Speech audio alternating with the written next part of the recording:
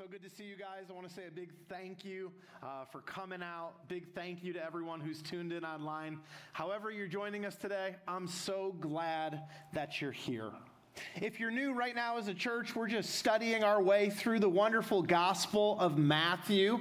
And today we come to Matthew chapter 13, verses 53 to 58, where our text calls upon us to wrestle with a very important question of origins. So our text today calls upon us to wrestle with a very important question of origins. Speaking of questions of origin, lately there's been all kinds of chatter about UAPs. Who has heard of a UAP? Raise your hand. I can't believe how few people have heard of UAPs. It was about the same in first service. But UAP, unexplained aerial phenomenon, formerly known as UFOs, all right? Now, I just assumed when I first started hearing about these reports that they were bogus. So naturally, when a friend started talking to me a bunch about UAP sightings, I could not help, being the good friend that I am, but rib him a little. So I sent him the follow video created by me and my family that we made on my day off. So take a look. It's a bird. It's a plane. It's an egg salad sandwich. Wait, it's a UAP.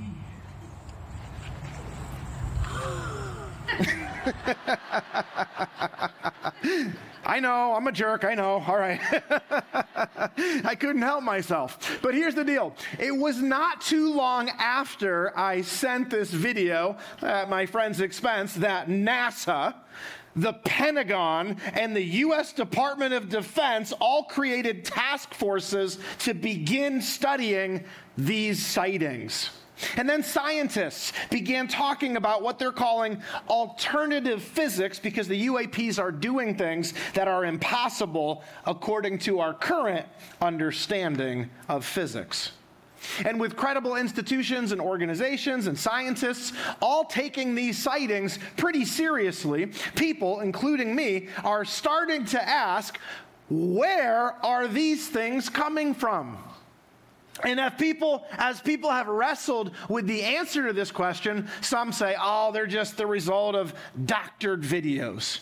Other people say, oh, it's just China or Russia. It's one of our enemies, and that's what's going on with these. Other people say, no, they're demonic in origin. Some people say they are extratemporal, meaning they're from the future. And then others still indeed say, no, they're extraterrestrial, meaning that they're aliens.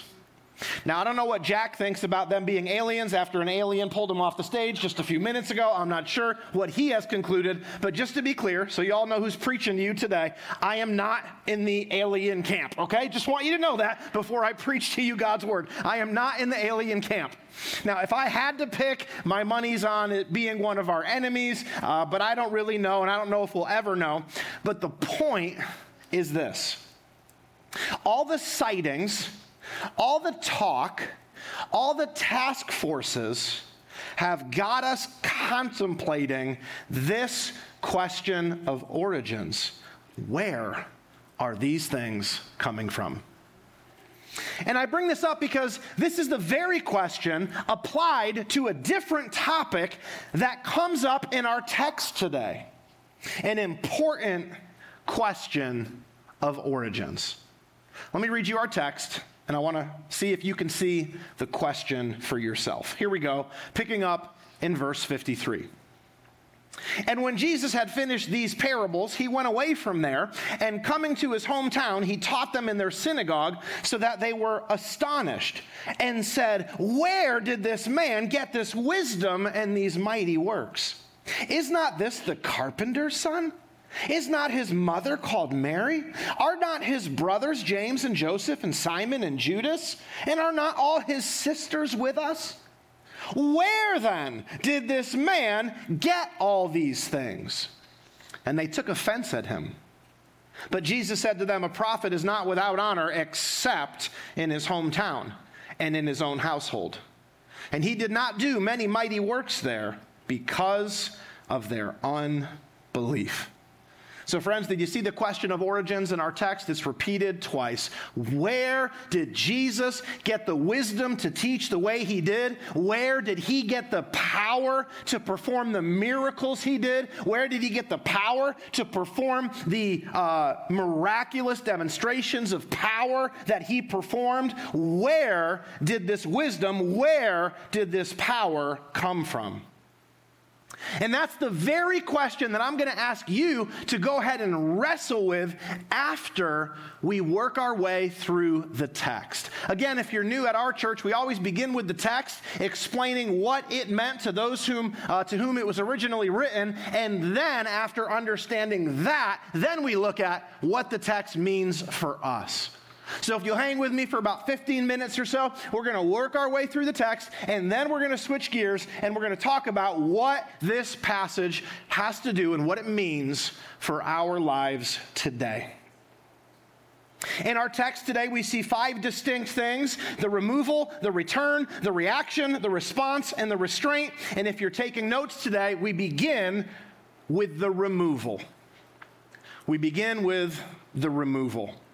And we see this in verse 53, where we read, "And when Jesus had finished these parables, he went away from there." And what that means is he permanently left Capernaum as his home base of operations. Now, he's going to pass through Capernaum again, but he never again will have Capernaum as his home base of operations. And here's why. About 1 year earlier, Jesus had come to Capernaum to fulfill Isaiah's prophecy that a light is going to come to Galilee of the Gentiles. A light sent from God is going to come to the land of Zebulun and Naphtali. And when Jesus came to Capernaum, that is the exact prophecy that was fulfilled. Jesus came to Capernaum to serve as God's light, illuminating for the citizens of Capernaum the way by which they might be saved. And Jesus just went and set up his home base of operations there in Capernaum. And it was here in Capernaum where Jesus performed most of his miracles. We knew who the Messiah would be when he came because the Bible told us in advance that when Messiah comes, he'll open the eyes of the blind, he'll make the lame walk, he'll make the deaf hear, he'll make the mute sing. And Jesus did all these miracles, and nowhere did he do them more than in Capernaum. And Jesus came demonstrating amazing feats of power. He demonstrated power over disease and power over demons and power over sin and power even over death. And nowhere did Jesus demonstrate his power more than in Capernaum. Nevertheless, tragically for the citizens of Capernaum, despite these demonstrations that Jesus was who he claimed to be, check out the text, they did not repent. So Jesus issues to them the sternest rebuke, saying, "And you, Capernaum, will you be exalted to heaven when you die? No way. You will be brought down to Hades. I tell you that on Judgment Day it's going to be more tolerable for you than for the land. I tell you that it will be more tolerable on the day of judgment for the land of Sodom than for you." And friends, after this severe rebuke, Jesus stopped speaking plainly to the citizens of Capernaum, and he began to only speak to them in parables that he intentionally didn't explain. And this was an act of judgment against them. It's as if Jesus is saying, I have given you more than enough evidence for you to have a basis for faith, to believe on me as your Messiah and to be saved. But since you have not been interested in seeing the light, I'm now going to go ahead and turn the light off. And that's exactly what happened. When Jesus arrived in Capernaum, that brought God's light. And now in leaving Capernaum, God's light was removed. So number one, the removal. Jesus left the area, and in so doing, removed the light that shone on the way to be saved. Okay, now that you've seen the removal, let's note the second thing we see in our text, which we're going to call the return. And we see this in the first part of verse 54, where we read, "And coming to his hometown," meaning Nazareth, He taught them in their synagogue. Now, this was Jesus' return to Nazareth because 1 year earlier, he had been in Nazareth. When he first came up out of Judah in the south, he first came to his hometown Nazareth, and he preached to them in their synagogue. But Jesus' sermon was so offensive to them that the people dragged him up the hill on a cliff and intended to throw him off to his death. Now, a few years back when I was in Israel, I stood on that very cliff, and let me tell you, this is not a cliff you want to be thrown off the top of. It would result in your certain death. Now, fortunately, Jesus was able to escape their attempt on his life, and he was able to depart from Nazareth, and he went to Capernaum, where he spent the next year of his life. But the citizens of Capernaum rejected Jesus, as we just covered, so now we see his return to Nazareth. And that's why I've labeled verse 54 the return, because in leaving Capernaum, Jesus returns to his hometown, where 1 year earlier, the citizens of that town, who were former friends, neighbors, and customers for him and his father working as carpenters, had tried to kill him. But what does Jesus do when he arrives back in Nazareth? Look with me at verse 54. And coming to his hometown, he taught them in their synagogue. I love vocabulary, and one of the words I like is temerity. It means excessive boldness. And that's exactly what Jesus had, temerity. Last time imagine if I went and visited a church, and when I was there, I preached my sermon, and they tried to kill me, and a year later, I'm just like, hey, can I preach there again? And I mean, this is what Jesus did. This is what Jesus did. He went right back to the people that tried to kill him. And all I can conclude is that Jesus' love for them overcame any fear he had of them. But Jesus' return to Nazareth, to preach in the synagogues and to tell them from the Word of God who he was and that he was the Son of God, the Savior of the world. This leads nicely to the third thing we see in our text, which we're going to call the reaction. The reaction. We've already seen how the people reacted the first time Jesus came to town. That is, after having grown up there for 30 years, the first time he came as the Messiah, the first time he came having begun his public ministry. We already saw their first reaction to his visit. They tried to throw him off a cliff. Let's now see how they reacted the second time Jesus came to town. And that's the very thing we see in verses 53 to 57. The reality is, in verses 53 to 57, we see that there were three different responses to Jesus' return. Here's the first of the three. Number one, they were awestruck. Matthew tells us that when they heard Jesus' teaching and saw Jesus' miracles, they were, say it out loud, they were astonished. And friends, that was the typical reaction that everyone had to Jesus anytime they heard him preach, anytime they saw him perform a miracle.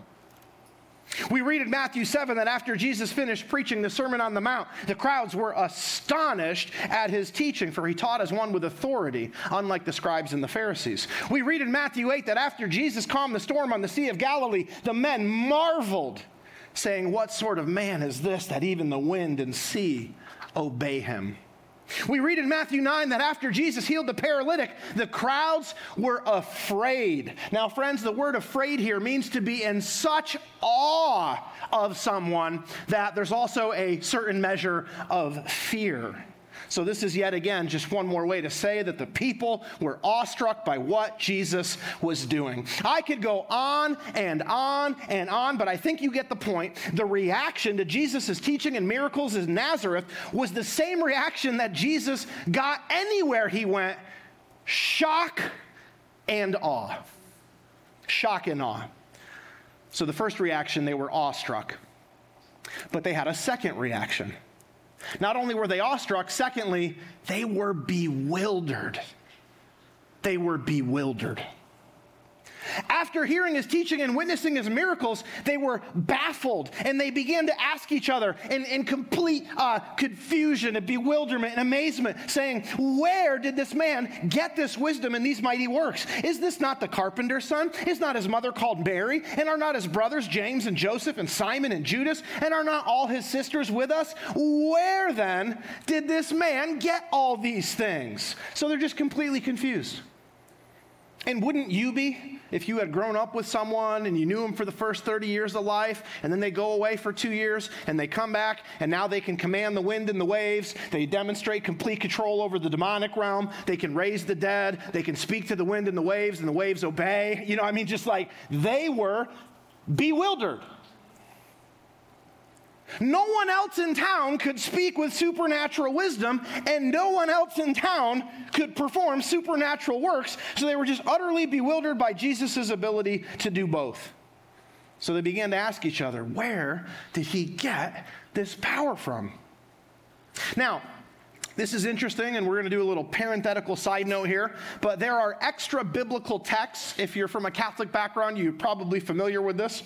These extra biblical texts are called the infancy gospels. They were written in the 2nd century, long after the 4 gospels that we have in our Christian Bible, long after these gospels were written. And these infancy gospels purport that Jesus did miracles during his childhood, but what I want you to see from the text today is that those accounts are 100% false. When Jesus came to town doing miracles, they weren't like, there goes Jesus doing what he did. I mean, Jesus is back in town. Remember how he used to do these things when he grew up? Remember how he was always raising the dead? Anytime someone would die, he'd show up at the funeral. And he's like, no, this is not what they did at all. They said, where did he get these things? Because he didn't have these things when he grew up here, but he has them now, and we're just bewildered by this reality. So friends, the infancy gospel, there's a reason it didn't make the canon of Scripture that you and I have today. It's a false report that Jesus did miracles in his childhood. He did not. So reaction number 2, they were bewildered. And finally, number 3, they were offended. Awestruck, bewildered, offended. We read in verse 57, and they took offense at him. Now, took offense here is from the Greek word scandalizo, which simply means to trip over something or to stumble over something. And the idea is this: because Jesus was familiar to them, they tripped on him. They stumbled on him. We have a saying today. You guys didn't hear UAPs, but maybe you've heard of this saying: familiarity breeds. Okay, you don't know about aliens, but you know the saying. Great, awesome, okay. Familiarity breeds contempt, and that's exactly what was happening with Jesus. So we see the reactions. They were awestruck, they were bewildered, they were offended. There's a little bit of jealousy mixed in here. It's not explicit in the text, but you can read it clearly between the lines. Who are you, Jesus? You think you're better than us? Coming here with all these things? How'd you get these things? Kind of like if one of your childhood friends just, made it big and now they're a billionaire and they're famous and you're just, back here trying to grow a couple tomatoes in your garden and, they own the tomato plant, a little bit of jealousy going on. So that was their reaction. All right, let's see Jesus' response. The 4th thing we see in our text, we'll call it the response. And this is in the second part of verse 57, where in response to the people's reaction, Jesus goes ahead and he quotes a familiar proverb of his day, saying, "A prophet is not without honor except in his hometown and in his own household." Stated positively, a prophet has honor everywhere he goes except in his hometown and in his own household. Jesus is saying, if I were a complete stranger, you would have rolled out the red carpet for me. But because I'm familiar to you, you're showing me no respect, no honor. Jesus is saying, you're not rejecting me because I failed to fulfill the messianic prophecies. You're not rejecting me because I've failed to perform the messianic miracles. You're not rejecting me because I failed to demonstrate divine power to prove to you that I am who I say that I am. No, you're rejecting me simply because I'm familiar to you. Again, familiarity breeds contempt, and that's exactly what was happening with Jesus. And this brings us to the fifth and final thing we see in our text, which we're going to call the restraint. The restraint. We see the restraint in verse 58, where Matthew tells us, and he did not do many mighty works there because of their unbelief. Now, this is a very misunderstood verse, so pay close attention. Some people wrongly believe that lack of faith can somehow limit Jesus in what he wants to do. And after studying this text deeply, I do not believe that that is the point Matthew is trying to make. Let me try to explain it to you like this. Jesus' miracles were performed for a very specific purpose. Jesus intended people to see the miracles as signs that he was who he claimed to be, God in the flesh, the great king that God promised to send into the world, the Messiah, the Christ, the anointed one, the Savior. And Jesus intended that people would see his miracles and believe in him unto salvation. But what we see throughout the gospel record is that anywhere that Jesus' purpose for miracles wasn't being accomplished, we see Jesus either stopping the miracles altogether or limiting the number of miracles that he did in a certain area. For example, do you remember back in Matthew chapter 12, the scribes and the Pharisees, they came to Jesus and they said, "Teacher, show us a sign and then we'll believe." And Jesus said, "I'm not giving you a sign." And the idea was, I'm not giving you any more signs because I've already given you about 1 million of them and you have not believed. And Jesus was saying, I'm not here to put on a show. My miracles have a purpose, and they were intended to inspire faith and belief so that people could be saved. And when my miracles are not accomplishing the purpose for which I'm performing them, I'm not going to do them anymore. And that is what Jesus is saying here. So it's in that sense, because of their belief, Jesus exercised restraint. It wasn't that their lack of faith caused Jesus not to be able to do something he wanted to. It was that his miracles weren't accomplishing their purpose, so he just stopped doing them. So he only did a few miracles there. And that's why we've called this point the restraint. Okay, those were the 5 things that we saw in our text, and now that we've worked our way through our text, what I want to do now is turn our attention to why God gave us this text. We now understand what it meant to them, and now we're going to turn our attention to what it means for you and I. And I believe that God gave us this text so that we could go ahead and wrestle with the all-important question of origins that we find in our text. Because, friends, this question of origins, from where did Jesus derive his power, it is the question that makes all the difference in the world, or makes no difference at all. The answer to that question determines everything. And it's this: where did Jesus get his power from? Friends, we have to remember that you and I only know anything that we know from history because of manuscript evidence. And there is more manuscript evidence for the life of Jesus than there is manuscript evidence for any other ancient event. And it's a landslide in comparison. What I'm trying to say is, if there is reason to believe that anything from history ever happened, there is like 50 million times more reason to believe that what happened with Jesus actually happened. And the record of history of Jesus is this: there was a man born in Bethlehem, raised in Nazareth, who ministered all throughout the nation of Israel, who performed countless numbers of miracles and performed unbelievable demonstrations of power. And that record of history causes us to wrestle with this question of origin that the ancient citizens of Nazareth also wrestled with. Where did Jesus get his power from? Now, I spent a lot of time thinking about this text, spent a lot of time studying this text.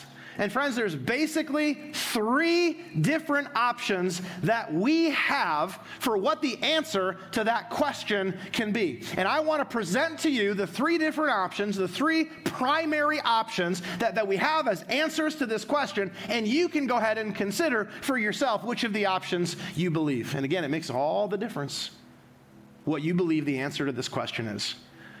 Option number 1. Option number 1, Jesus' power was human in origin, and this is what many people believe. Jesus wasn't divine. He wasn't sent from God. He was just like any other religious leader of any of the major world religions of today. He was just a man, nothing divine about him. Okay. You can choose to believe that, but if that is what you believe, there was nothing divine about Jesus, then I have a couple questions for you. Number 1, what human do you know who has absolute power over disease, like Jesus demonstrated he had by healing lepers and paralytics, the blind and the deaf, the mute and the lame? Who do you know that can just walk into a room and be like, oh, you have this illness? Gone. What human do you know who has that absolute power over disease, like Jesus had? Number 2, what human do you know who has absolute power over nature? Do you have any friends? You're out on a charter fishing boat and the waves are choppy and everyone's feeling nauseous and they just say, be still, and everything just calms down. Who do you know? What human do you know who commands nature and nature obeys? I remember as a kid, I was playing basketball outside and it began to rain, and I was a good Christian kid growing up, and I'm like, if we have faith, we can speak to the mountain and it'll move. And I looked at the rain and I said, stop! And it just continued to rain like it is today. Just continued to rain. So I had to practice basketball in the rain that day. I had to shoot my free throws in the rain that day. Because I had to prep for that free throw shooting contest, which I won, by the way. I can't command nature. I couldn't then. I can't now. Wish I could. But I can't. No human can. But friends, the reliable record of history shows that Jesus commanded nature. Question number 3. What human do you know who has absolute power over the demonic realm, like Jesus demonstrated he had when he encountered the 2 demon-possessed men in the country of the Gadarenes who were filled with legions of demons, every single one of whom obeyed Jesus' every command? What human do you know who can prove his power to forgive sin through miraculous healings like Jesus did with the paralytic in Matthew 9? And finally, what human do you know who holds power over death itself, as Jesus proved he had by bringing Jairus' daughter back from the dead, as well as many others, as well, in the end, himself? What human do you know who has power over death, power over disease, power over nature, power over sin? So for me personally, I find option 1, Jesus' power was human in origin, to be a very unsatisfying option. All right, then moving on. Option number 2. If option 1's no good, let's look at option number 2. Some say Jesus' power, no, it wasn't human in origin. Some say this, Jesus' power, it was demonic in origin.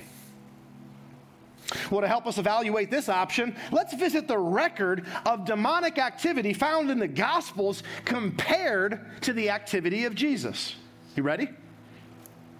In Matthew 9, the demon mentioned made a man mute, but Jesus made this man speak.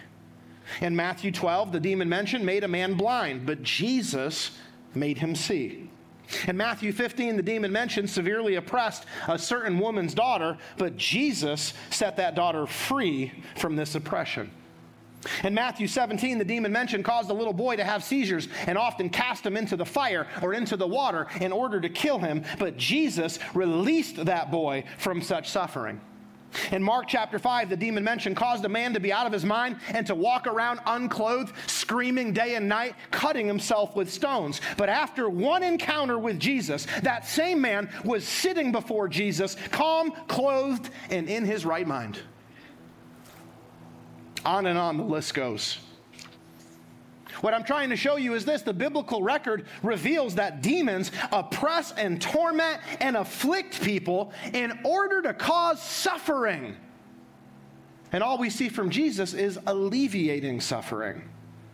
As we read in Acts chapter 10, God anointed Jesus of Nazareth with the Holy Spirit and with power. He went around doing good and healing all who were oppressed by the devil, for God was with him. So in some, demons hurt people. Jesus helps people. Plus, how would it make sense for Satan to work against himself? Just as the angels do God's bidding, so the demons do Satan's bidding. And if Jesus was demonically empowered to do his miracles, then you would have Satan working against Satan. And this makes less sense than option one, that Jesus' power was human in origin. This option, it makes even less sense than the last option. And that's why I'm so happy that there is an option 3. So if you're still taking notes, option 3 is this: Jesus' power wasn't human in origin. Jesus' power, it wasn't demonic in origin. No. Option number 3, Jesus' power was divine in origin. And to me, this is the only satisfying option. The reliable record of history shows that Jesus went around performing mighty miracles, and there's really only 3 main options for where the power came for doing them. His abilities were either human in origin, demonic in origin, or divine in origin. And it's only option 3 that actually makes any sense. If Jesus were mere man, he couldn't have demonstrated such great feats of power. And if Jesus was empowered by demons and keeping with the character of a demon, he would have went around hurting people, not helping people. But if Jesus was God, as I believe him to be, and as many of you do as well, then it perfectly explains how he could demonstrate power over disease and nature and sin and even death. If Jesus was God in the flesh, then it explains his ability to open the eyes of the blind, make the lame walk, make the deaf hear, make the mute sing for joy. So if you can't tell, I've already wrestled with the question of origins. Where did Jesus' power come from? And now as we end our time together, I'm going to ask you to go ahead and wrestle with that same question, if you've never wrestled that question down to a definite, unequivocal answer. Where do you stand on this question? It's either options 1, 2, or 3. His power was human, demonic, or divine. Where are you at in terms of what the answer is? Which option do you believe? Now, let me tell you what you're going to do. If you have a prior commitment to rejecting Jesus, no matter what, then you're going to behave and respond like the ancient citizens of Nazareth did. Remember when Jesus came to them? I mean, he performed the feats of power. He performed the messianic miracles. He fulfilled the messianic prophecies. But they just had a prior commitment to rejecting Jesus, the person whom they were so familiar with that they just said he couldn't be who he claims to be. And if you, like them, have a prior commitment to just rejecting Jesus and just refusing to believe, no matter what the evidence says, then you are right now in this moment going to do exactly what they did 2,000 years ago. You're going to find something in Jesus for which you can take offense. And you're going to let that offense be the basis by which you reject Jesus as your Savior and Lord. But if you're open to the truth, and you think through the options, and you see today through eyes of faith what is self-evident, that Jesus could do what he did because he was God, then friends, the only logical response is to begin following him in discipleship. And that's my invitation to you today. Begin following Jesus in discipleship because he is God. And if you'd like to begin that journey today, it'd be my great privilege to pray with you as our time comes to a close. So I'm going to ask this. If you want to pray with me, would you bow your heads? Would you close your eyes? Everyone online, we haven't forgotten about you. We're so glad that you're with us. Would you stay with us just a moment longer? And would you pray together with us? Maybe in your heart you'd say something along these lines to God. Say, Heavenly Father, I just thank you today for this all-important question of origins. Where did Jesus' power come from?